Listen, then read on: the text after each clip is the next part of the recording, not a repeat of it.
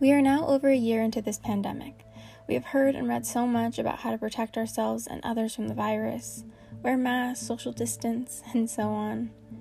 But there is an epidemic that you likely haven't heard or even read much about. I'm talking about child abuse. If you're confused, that's okay, just keep listening. My investment in raising awareness of child abuse began long before the pandemic. A few years ago, my family began fostering the most darling 14-month-old baby girl. She didn't have a story that was so crazy that it made it into our local newspaper. Charges were never even pressed against her biological parents for the abuse she endured. Watching a baby deal with the consequences of abuse and work through her trauma changed me. That little girl plays soccer with your kids. She's in their classroom, and she rides her bike past your house. Would you have been able to identify the signs of her trauma? I'm guessing the answer is likely no.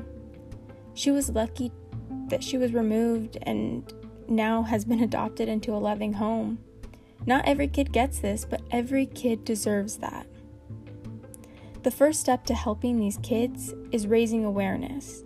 So I'm going to introduce you to a problem that has been magnetized by the ongoing pandemic. Child abuse was already a severe issue that was not being properly addressed, but it has gotten so much worse. Welcome to the Secret Epidemic, a series where we are going to break the silence on child abuse. Today we'll cover the increase in abuse due to the pandemic. I'm your host, Andrea Gomez. Let's get started.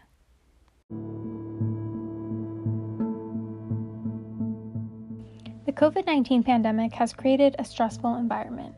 Families are experiencing financial problems, job loss. They're navigating distance learning, maybe some familial changes, and there are serious health concerns. Stress and stressors like these lead to an increase in abuse. According to the CDC, public health emergencies increase the risk for child abuse and neglect because of increased stressors and loss of financial and social supports. The problems associated with the pandemic increase the likelihood of abuse. In a study conducted by Dr. Monica Lawson, a professor of psychology at the University of Texas at San Antonio, the most significant predictor of abuse was found to be job loss. Parents who lost their jobs were 28% more likely to psychologically abuse their children and 22% more likely to physically abuse their children during the pandemic. Of those surveyed, 13% of the parents experienced losing their jobs, which is pretty consistent with the fluctuating high unemployment rates and unemployment insurance claims that we're seeing. Let's hear from Dr. Morgan Shaw. She is a licensed clinical and forensic psychologist at the Institute on Violence, Abuse, and Trauma in San Diego. I think it's kind of a multi-layered issue of, the stress and the fear associated with the pandemic, bringing up, I think, increased likelihood of violence and abusive behavior. On top of that, coupled with what we likely saw as being a very high chance of increased substance use, and then lack of access to appropriate resources and support systems as a result of the pandemic. I think we all saw that, unfortunately, a little bit as a perfect storm of things that would contribute to an increase in family violence more generally.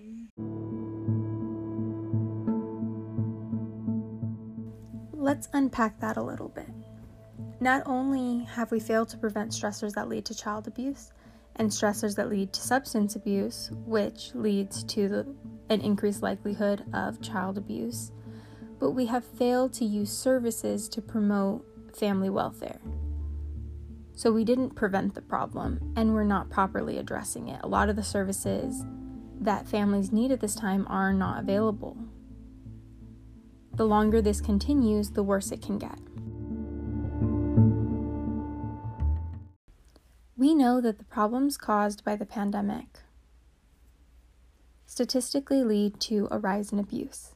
Yet, there are less reports, less intervention, and less opportunities to spot abuse. My sister has spent years trying to heal from the trauma she endured during the first 14 months of her life. Intervening means saving a child from the long-lasting effects of abuse. It could mean saving their life.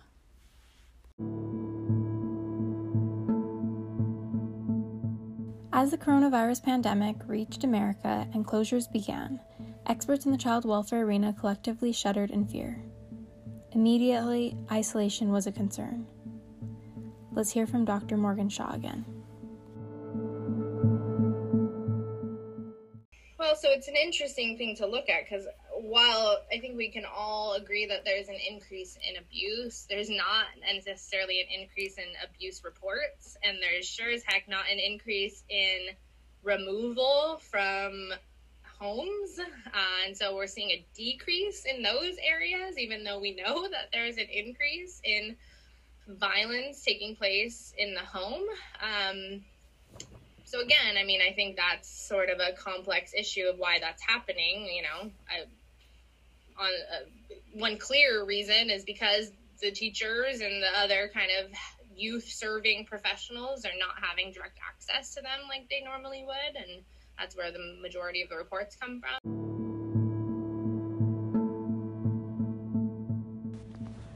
The first part we're going to look at is Dr. Shaw's claim that while we can agree there's an increase in abuse, there's not necessarily an increase in abuse reports. Riverside County data supports this claim. Riverside County Department of Public Social Services reports that there was a 49.7% decrease in referrals during April 2020 compared to April 2019. And there was a 45.7% decrease during the month of May 2020 compared to the month May 2019. Under normal conditions, report numbers seem to be half of what they should be, or regularly are. Because we're in a pandemic, a time with more abuse, we should be seeing even more reports, which is very troubling. The National Children's Alliance is an organization of 900 children's advocacy centers. They reported that in 2020, their children's advocacy centers helped 32,000 fewer children than they did the year prior. Social indicators point towards an increase in abuse. More children are being abused and less are receiving aid. Without intervention, children may become traumatized by the abuse, and trauma is not something that is easily overcome. We can also look at the Children's Bureau of the U.S. Department of Health and Human Services data that shows mandated reporters make up 68.6% of child abuse and neglect reports. Mandated reporters are professionals who are required by law to report abuse.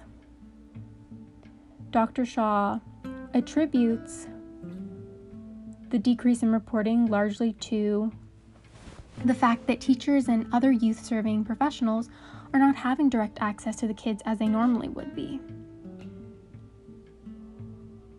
So we see that 68.6% of all child abuse and neglect reports come from mandated reporters who don't have the same access to children anymore. We can see how that can be a problem.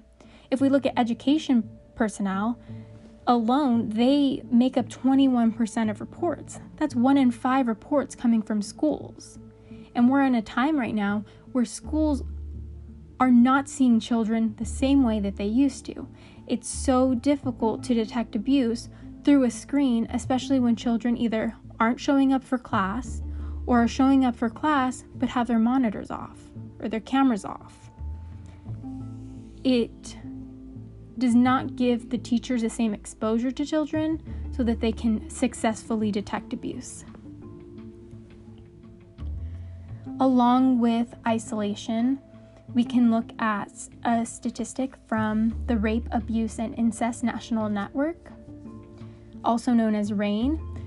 They reported in April 2020 that it was the first time minors ever made up more than half of the reports to the sexual assault hotline.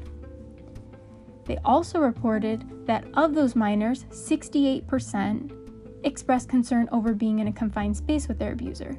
This is the other layer of isolation, where children are in isolation with their abuser, and it makes it difficult for children to disclose abuse because there is this chance that their abuser could overhear.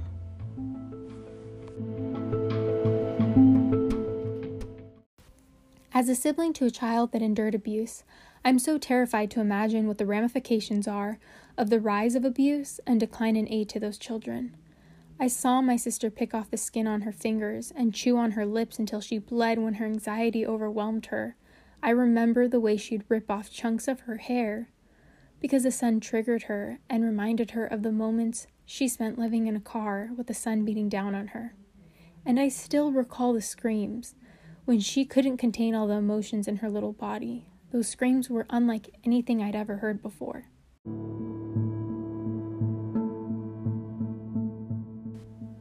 The pandemic has created a stressful environment hospitable to abuse. Isolation has kept children confined and away from mandated reporters. Distance learning has made it difficult for teachers to identify abuse. Basically, the pandemic has added and/or worsened stress factors that cause child abuse. And the isolation has disrupted the avenues meant to protect children. Speaking up and staying vigilant during this time could save a child. Research ways to promote healthy parenting in your home. Educate yourself on the signs of abuse and trauma. Raise awareness by telling everyone you know. And accept that it happens in your families and in your neighborhoods. This has been The Secret Epidemic. I'm your host, Andrea Gomez. Thank you for joining me.